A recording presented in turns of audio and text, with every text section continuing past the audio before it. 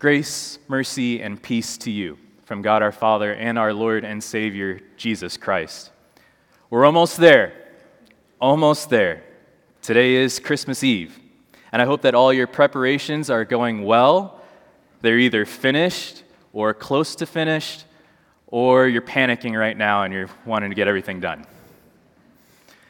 I pray for smooth and safe travels for you too, if you're planning to go out of town for the holidays. And if your family is here, I give thanks that they're here. Pray for safe and smooth travel for them back too. We're going to look today at the Old Testament text from Isaiah chapter 7. It's only 4 verses, but I encourage you to look in your bulletin. If you'd like to follow along, you can open your Bibles also up to Isaiah 7, and some of the verses will be behind me on the screens. It is commonly said that patience is a virtue. And I find that very true this time of season when working on gingerbread houses. Anyone agree? Yeah. Last year, I bought a clearance gingerbread house from Target to work on with my girls. I underestimated very greatly how much work that house would take. They really should put a difficulty rating on the bottom of the box. I didn't know that I was going to have to make the frosting. And I also didn't know that I was going to have to make the frosting gun. And the frosting that I made was going to be the frosting that was going to hold the house together. They didn't know who they were talking to. It was such a struggle to keep the house together. So last Christmas, I gave a gingerbread house my heart. The very next day, I threw it away. This year, to save me from tears, I'll give it to the elf on the shelf. Patience is a virtue. What or who tests your patience? And whatever you do, don't look at your spouse or your kids. Uh-oh, too late. In today's text of Isaiah 7, we see that God's patience is being tested by a king named Ahaz. And to learn about Ahaz, I need to give a little background information on him. Ahaz is a king, specifically the king of Judah, and he's a descendant of the king of David. You can find Ahaz in the genealogy of Jesus. He's right there in Matthew chapter 1. He is described as one who was unlike David, his father, and one who did not do what was right in the eyes of the Lord his God. And in the verses that precede Isaiah 7, 10 through 14, Ahaz is not in a good situation. Ahaz and his people are under attack. 2 opposing kings had allied themselves against Ahaz, and when Ahaz and the people of Judah heard this, they were shaken as the trees of the forest are shaken by the wind.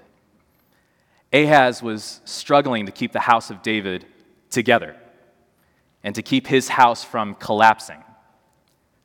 It's at this moment of tremendous fear, of pending invasion and pending destruction, that the Lord speaks through the prophet Isaiah to King Ahaz.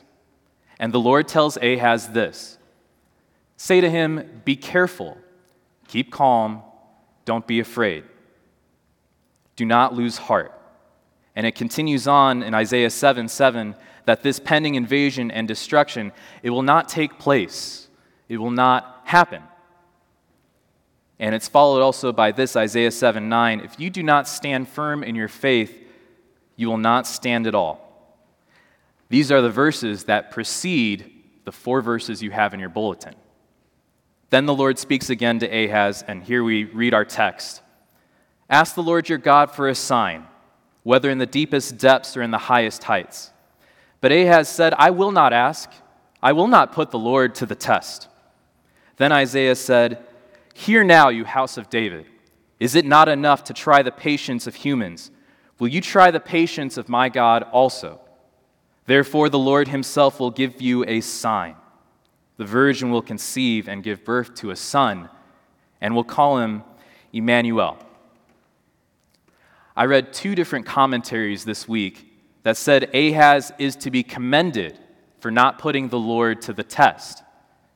And here the vicar is going to take a stand, and he's going to disagree.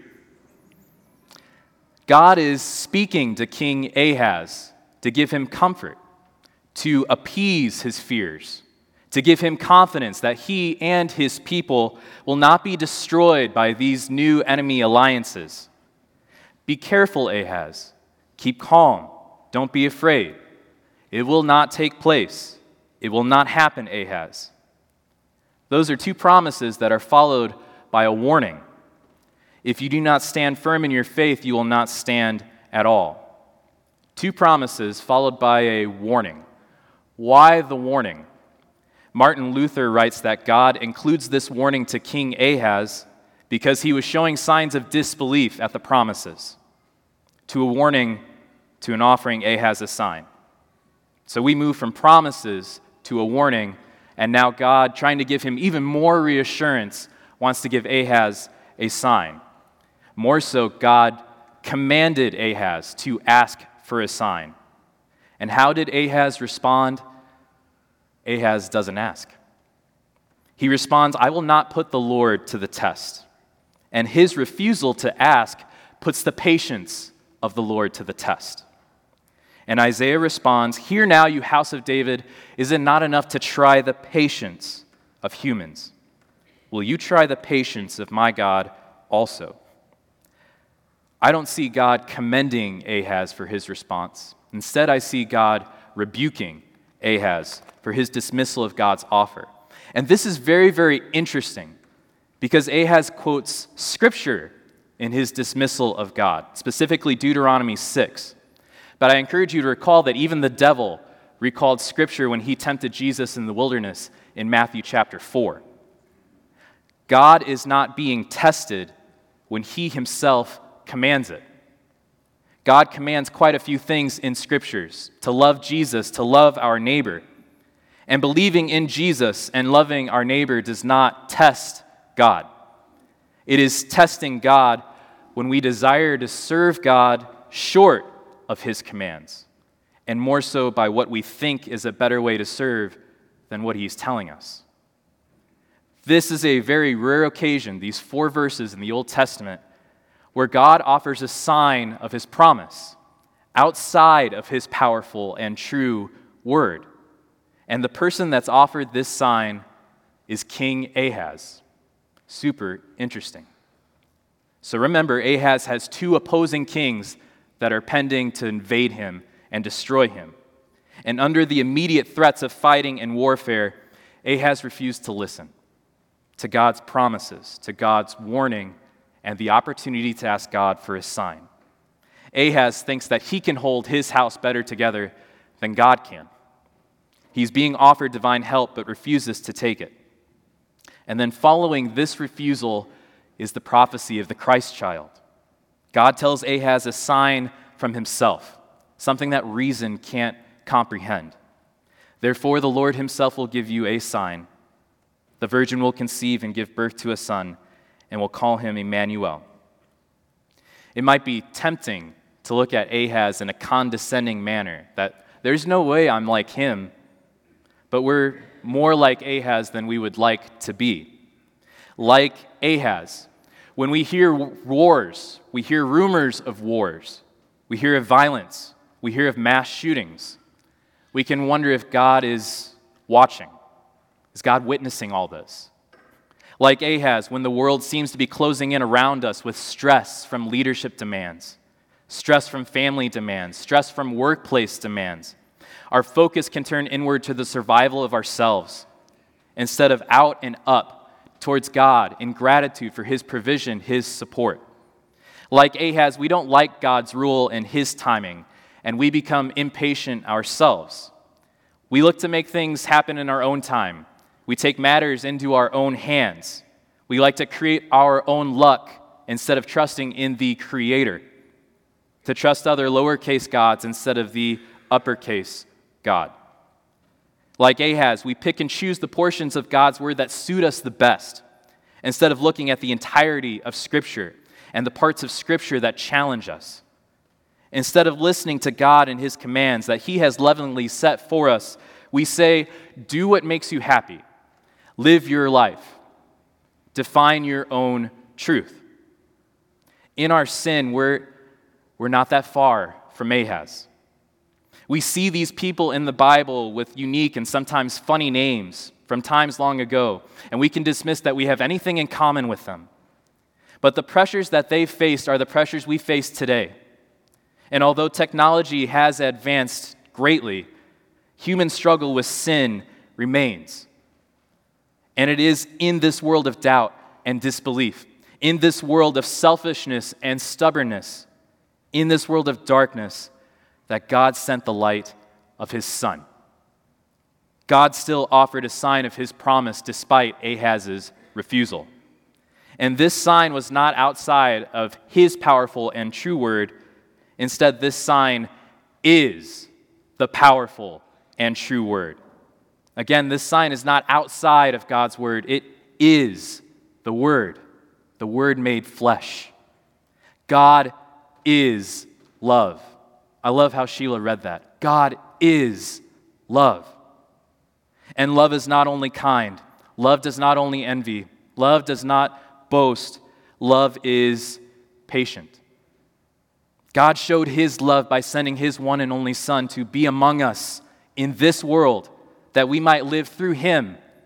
And this is love, not that we loved God, but that he loved us and sent his Son as an atoning sacrifice for our sins. God provided a sign of his own will, a cornerstone which builders would reject, a sign of his providence, his protection, his love for his people. The virgin birth of the Emmanuel is a sign of God's patience with us. Our God is gracious. Our God is merciful. Our God is slow to anger, abounding in steadfast love. Paul wrote to Timothy this: "Here is a trustworthy saying that deserves full acceptance. Christ Jesus came into the world to save sinners, of whom I am the worst. But for that very reason I was shown mercy, so that in me, the worst of sinners, Christ Jesus might display his immense patience as an example for those who would believe in him and receive eternal life." In our violence, in our stress, in our physical ailments, our physical diseases, in a struggle for truth, God sent his Son, Jesus Christ, the way, the truth, the life, true God, true man, born of a virgin at just the right time. He took up our pain and our suffering. He was punished by God. He was stricken. He was afflicted. He was pierced for our transgressions. He was crushed for our iniquities. He was oppressed. He was afflicted. And all with an immense patience to bear it all for you and me. The birth of Jesus is the beginning of a heroic earthly course that ends with an eternal empty tomb. The virgin birth of Emmanuel is a sign. It lays the foundation of God's house, and it holds the house together. No one can lay any foundation other than the one that is laid in Christ Jesus. He is the rock that holds our house together. He is before all things, and in him all things hold together. When the rain of grief falls, the floods of turmoil and trouble come, the winds of opposition beat and blow against your house, the house built upon the rock will not fall. The enemies of God will not overcome his people. Ahaz refused the sign from God that God's people would be protected, that they would be preserved. And God in his patience gave the biggest sign of all, himself. God with us, Emmanuel. God was going to dwell with his people. He was not going to leave us alone. So is it right to ask God for signs here in the year 2024? Some of you may have some big decisions to make. High school, college choices, career choices, maybe marriage proposals, a move across the country, caregiver decisions, treatment decisions. Where do we look for signs from God today? We look first to his word, where his promises are, where he strengthens our faith with words of love, words of grace, words of affirmation that he loves us. We look to the cross, where an innocent baby named Jesus would go 33 years later to live out his name, to save his people from their sins. And there at the cross, we see the greatest love and look to follow him in laying down our lives, our wants, our needs for our neighbors, our friends, our community. We look right there to the font, where God called his child through water and the Spirit, called us out of darkness into marvelous light. We look to the table, for as close as the bread comes to our teeth and the wine to our tongues, so close is the whole Christ present for us. And these signs direct us to confidently ask God in prayer our wants and needs, our cries and concerns. Whether you were baptized here at St. John's or baptized in Indiana like me or baptized somewhere in a church far away, God gives you strength to be daily renewed in him, to be made a new creation that pursues his wants, his needs, his desires, his good things for us. And renewed in Christ, our minds are transformed to be able to test and approve what God's perfect will is for us, that perfect will that is good and pleasing. Doors may open, doors may close in 2024 for you. Test those doors with a daily renewed mind in Christ that comes from your baptism and through the gift of continual conversation with God in prayer. This is the confidence we have in approaching God, that if we ask anything according to his will, he hears us. And if we know that he hears us, whatever we ask, we know that we have what we asked of him. Ask, seek, knock. Never question or test the power of God, but trust that in all things God works for the good of those who love him. He wants to know our anxieties because he cares for us. And our high priest, Jesus Christ, he knows our weaknesses. He knows our temptations. He was with us. He is with us. We can approach his throne of grace with confidence. So instead of testing God, ask God. Seek his wisdom. Seek his discernment. Seek his patience to be in line with his good timing. By faith in Jesus, the fruit of the Spirit is produced. And one of those fruits is patience. So with whatever is testing you today, in your patience today or in the future, remember God's great patience for you, how he loves you, and how he sent his Son to be with you, the Word made flesh. When you are stressed by faith through the Spirit, believe in the sign of perfect patience at the manger that starts with a patient march to the cross and an empty tomb. And that creates a patient anticipation again for when Christ is coming again in glory. God loves his people. God loves you. He is the foundation of our house.